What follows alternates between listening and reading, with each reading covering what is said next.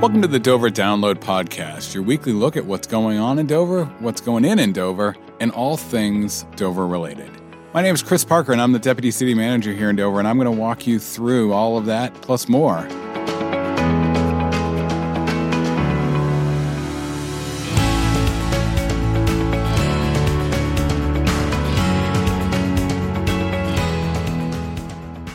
The rent is too damn hot, a profane that we heard maybe 10 years ago. And on today's Dover Download Podcast, we're going to explore if that's true or not in 2023.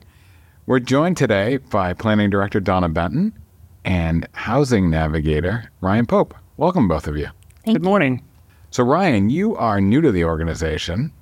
Donna's an old hand, so we don't need her to introduce ourselves. But Ryan, if you could let the listener know a little bit about yourself, a little bit about the role you have here with the city, and then we'll go from there. Yeah, absolutely. So I am Ryan. I am tasked largely with assessing the housing needs of the city of Dover and looking for a way to make the rent less damn high and property ownership more of a realizable dream for the citizens of the city. So Donna, what precipitated bringing Ryan on board? How did that happen? So the Invest New Hampshire program came about, and one of the opportunities was for communities or a group of communities to hire a housing navigator. So Dover went ahead and applied for that and was fortunate enough to receive one of the housing navigator opportunities. I think there are 5 in the state right now. And we put that up for hire, I think, in October and took our time to find the right candidate. And I think we did in Ryan. I think he might be our secret weapon of trying to figure out some solutions, obviously not solve the housing crisis, but certainly help find some solutions here in Dover, whether it's reviewing our regulations, working with the consultant on redeveloping some regulations, forming a housing committee, trying to figure out a dashboard. So we have several ideas for him. So Ryan, what's your background? What led you to want to apply to be the housing navigator here? Yeah, absolutely. I actually have no formal education in government or civil service. My background is largely in financial services and banking. So I've run the gamut in retail banking, commercial lending, residential lending, consumer underwriting, in and around the banking world, as well as did some legislative advocacy with the Bankers Association. That was what I did during the day. By night, I was a housing advocate, largely for people who require deeply affordable rents, people coming out of homelessness, through the organization Fairtide. I've been on their board for about 7 years now. And through the Workforce Housing Coalition, I've been on their board for about 2 years now. So I had a lot of experience outside of finance, working with folks and legislators and communities to try to advocate for more inclusive housing options. I liked that a lot more than I liked working in the financial world. So when opportunities like the Housing Navigator came up, it seemed like something that, even though I didn't feel entirely, qualified for from a formal standpoint, should at least throw my hat in and see if that was something that could be done. I think that Donna's right. I think we did hire the right person, and I think part of that is because of your financial background. Because in my mind, Donna's heard me say this, and I think the listeners have too, a couple times, that there are 5 real factors that create the housing costs that go into what rent or for sale prices are. And 3 of them really come down to the financing aspect, the land, labor, and lumber costs. Looking at those, being able to creatively finance or figure out the financial impact, the legislative part, which is the 5th L, is something we as a community really can invest in.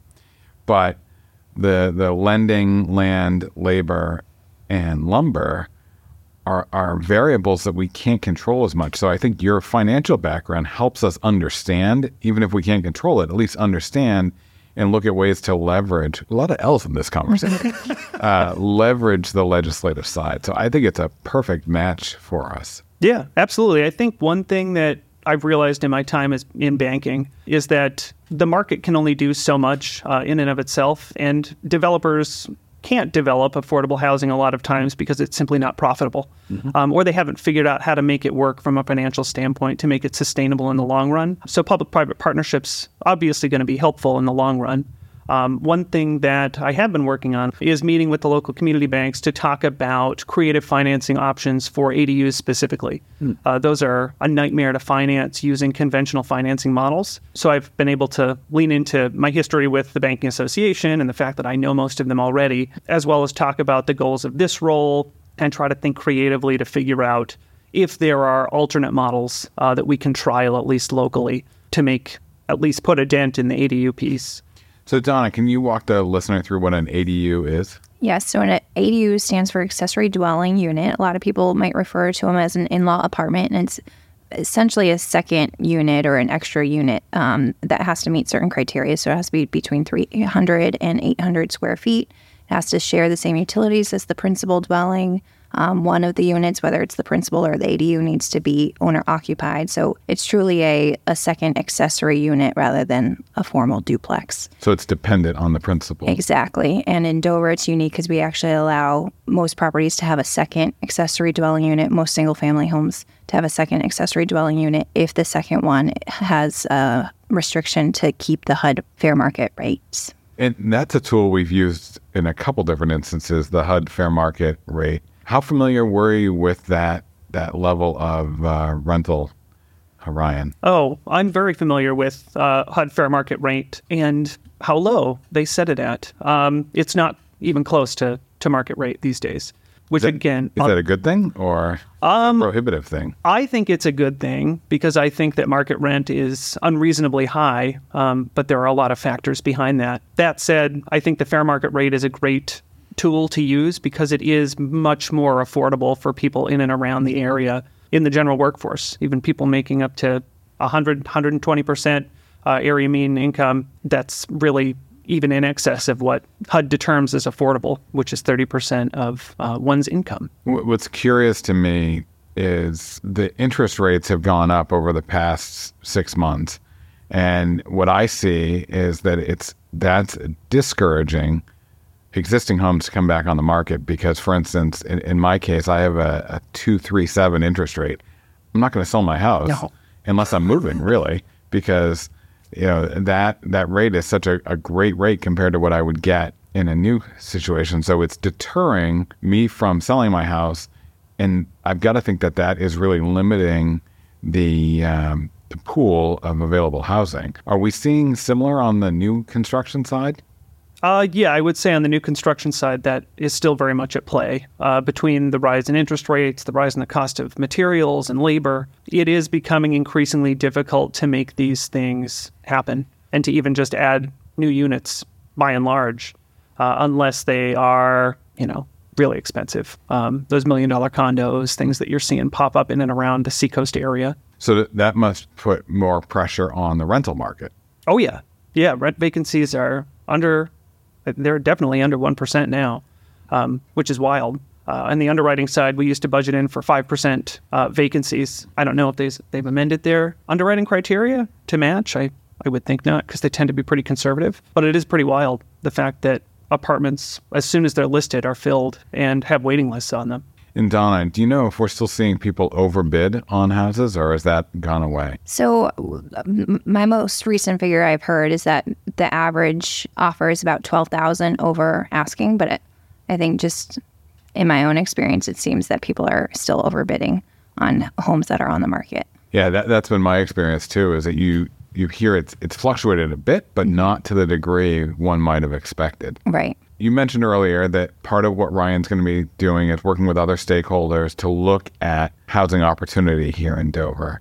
Who are some of those stakeholders that we should expect him to chat with? Obviously, the banking world, he mentioned that already, but who else would those stakeholders exhibit? Yeah, so he's already met with the Dover Housing Authority Executive Director. He's already met with the Director of Welfare, and then he's looking to set up a housing committee. And on that committee, we would make sure we have a renter, a homeowner, people in the banking industry, as well as the executive director for the Dover Housing, a member of CAP or someone that can represent CAP. So trying to bring that diverse group of people together that are all interested in housing.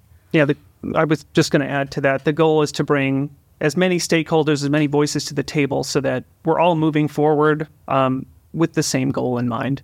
So we want residents, we want business people, we want community members, obviously members of the council, planning board. But yeah, the goal is to assess the problem together and then think of creative solutions to move forward with and see where that takes us. We talk a lot here in the community, or at least in the municipal corporation, about strategic planning and about thinking long-term and not rushing things, doing things with a purpose and a mission.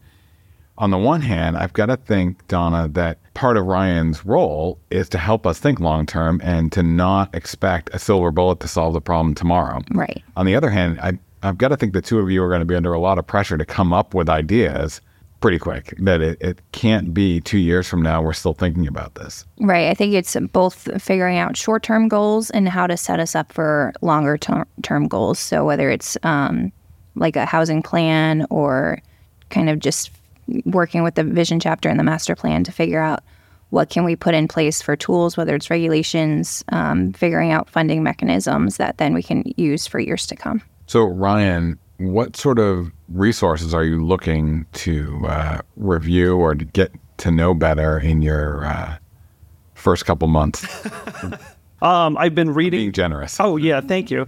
I've been reading the land use regulations. I've been reading our zoning ordinances, asking questions here and there. Poor Donna, I'm in her office all the time asking random things, just to try to get a handle on the city itself, what we're doing well, which we're ahead of the curve in a lot of ways in the state, as well as kind of where opportunities might be to tweak language or things like that. So when we do get our housing committee up and launched, when we are having these community discussions someday, I can at least move forward with at least some ideas to bring to the table and help guide the conversation. Well, one of the things that I think you'll find here is that we're not a community that says, wouldn't it be nice? We're a community that actually does those things that we say would be nice. So, an example is Donna applying for this grant of, we should solve this problem. Someday we will. Instead, it was, here's an opportunity to find a grant to help us try to solve the problem, and recognizing, thinking out of the box by bringing in someone who is not a home builder, someone that isn't a 30-year planner that has, well, this is what worked. Mm-hmm. I think part of the opportunity here is to take a fresh look. And I like the fact that you're not homegrown. So you can come in and you can say, why does the reg say this? And I'll say, no, I read that. As Donna has probably told you, I'm a big fan of the idea that regs are meant to be rewritten. Yep. And I look forward to seeing what you come back with and say, scratch. And you and the stakeholder group come forward with some innovative and forward-thinking regulations that I can then be the grumpy old man and say, no, we shouldn't do that. So Donna, how are you integrating Ryan into the rest of the team? Is he working alongside and reviewing plans? How does that work?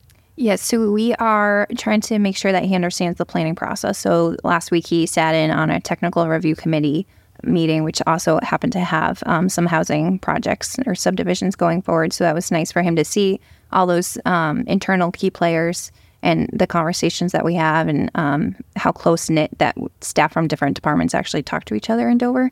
And then also working heavily with our outreach coordinator, Erin, on promoting opportunities that Dover already has that might not be well promoted. Someone might not understand the zoning ordinance or where to look in the zoning ordinance to figure out what they can do with their property. So that's been nice to have him working on that and working with the team, working with the zoning administrator to see what's allowed, options for the future. Yeah, I think one of the opportunities here is exactly that, to know the program, know or have this idea that those of us that are close to things might not see them as unique or be promoting them. Mm-hmm. And so having Ryan promote what we already do and make sure people are educated about that is a positive. That's a short-term step, right? Right. Yep. So as we wrap up here, how can people get involved? How can people that have ideas or want to be part of the problem solving reach out to Ryan and help with that process? I would say certainly feel free to call the office, stop in the office, or email Ryan. He's happy to meet with everyone. He's very well connected and served as a great resource and understands what resources to use to help figure out the answers to some of these questions. Ryan, you want to give out your personal cell phone and your address? We'll hold on the personal cell phone, but I work right in the Planning Community Development Department. Feel free to stop on by and ask for me. You can also shoot me an email at r.pope@dover.nh.gov. That's probably an easy way to get a hold of me. Great. As we end podcast, we like to ask the guest to name 2 or 3 things that you think make Dover unique, and that could be a person, place, thing, idea, etc. I recognize you have not been part of the organization for long, but what attracted you to come here might be the way to frame that, if you have some thoughts on how you'd answer that question. Yeah, absolutely. So I live in Hampton now, but previous to that, I actually lived in Dover for the better part of 10 or 12 years. So I'm very familiar with the community. There's a lot of new buildings since I moved away 6 or 7 years ago. So I'm relearning the landscape, but I've been excited to at least get back into my old food habits. Oriental Delight is incredible, as well as Wing Night at the Brick. So those were 2 easy reasons to come back. Cool. Well, I appreciate, Donna, that you took the initiative and found this grant and reached out for it. And Ryan, I'm glad to hear that you were so interested that even though you felt that it wasn't a natural fit, that it's a great fit. And I look forward to the work that you both produce and how we can make the rent too damn low. I'm down for that. Let's solve this thing. Thanks and have a great day. You too. With almost 400 years of history, Dover's got a lot to tell. Up next, Mike Gillis is going to walk us through what happened this week. This week, we continue our look back 100 years to 1923, the year Dover was celebrating its 300th anniversary. As we celebrate our 400th anniversary this year, we'll continue to revisit Dover 100 years ago for This Week in Dover History through July 4th. We recently told you about Dover caterer Roscoe Simpson, well known in 1923 for his famous clam bakes. We mentioned that his busy summer schedule included an upcoming event at Three Rivers Farm in Dover. We thought we'd take a look at that special event. On a beautiful Sunday afternoon, June 25, 1923, Mr. E.W. Rollins hosted the annual gathering of New Hampshire members of the Massachusetts Institute of Technology at his spacious estate at Three Rivers Farm. It was said to be an event of monumental scale, with 48 alumni and 86 invited guests, the largest gathering of MIT members in New Hampshire history. The day's festivities began that noon with a friendly and amusing baseball game. It wasn't an ordinary baseball game, though. It featured an oversized ball, 3 times the size of a regulation ball, soft to the touch to prevent injury, and making for quite a spectacle as it was knocked around the field, colliding with players and spectators alike. After the game, the guests retreated to the comfort of Mr. Rollins' spacious mansion. Here, amidst jovial conversations and hearty laughter, it was said old friendships were rekindled and new ones were born. Soon the guests formed a procession to a nearby grove for the main event, a delightful feast. The cuisine, of course, was the handiwork of Roscoe Simpson, renowned for his old-fashioned clam bakes. The menu consisted of fish chowder, steamed clams, lobsters, accompanied by bread, cake, ice cream, fruit punch, and coffee. Amidst this gastronomic experience, a group photo was taken to capture the memorable gathering by Dover photographer Frank Burgess. After the meal, there were speeches by esteemed guests, including Chief Justice John Cavell, Mr. John R. Freeman from the MIT Board of Trustees, and President of New Hampshire University, Mr. R.D. Hetzel, among others. The speeches expressed unwavering loyalty to MIT and profound appreciation for their generous host, Mr. Rollins. Absent from this illustrious gathering was the mayor of Dover, Charles Waldron, who usually welcomed guests to Dover. Unfortunately, Mayor Waldron had been assaulted the night before and had to send his regrets. The day came to a close with the guests gradually making their way back home, each bidding their affable host, Mr. Rollins, a hearty goodbye and expressing their eagerness for future such gatherings. Thanks for listening to the Dover Download this week. If you like what you heard, subscribe through your favorite podcast aggregator. And if you have something you want to hear a topic on, let us know. Finally, this is just one of the many ways we share information about the city of Dover. You can subscribe to the Dover Downloads email newsletter every week or other newsletters that we have by going to the City of Dover homepage, www.dover.nh.gov. Have a great week.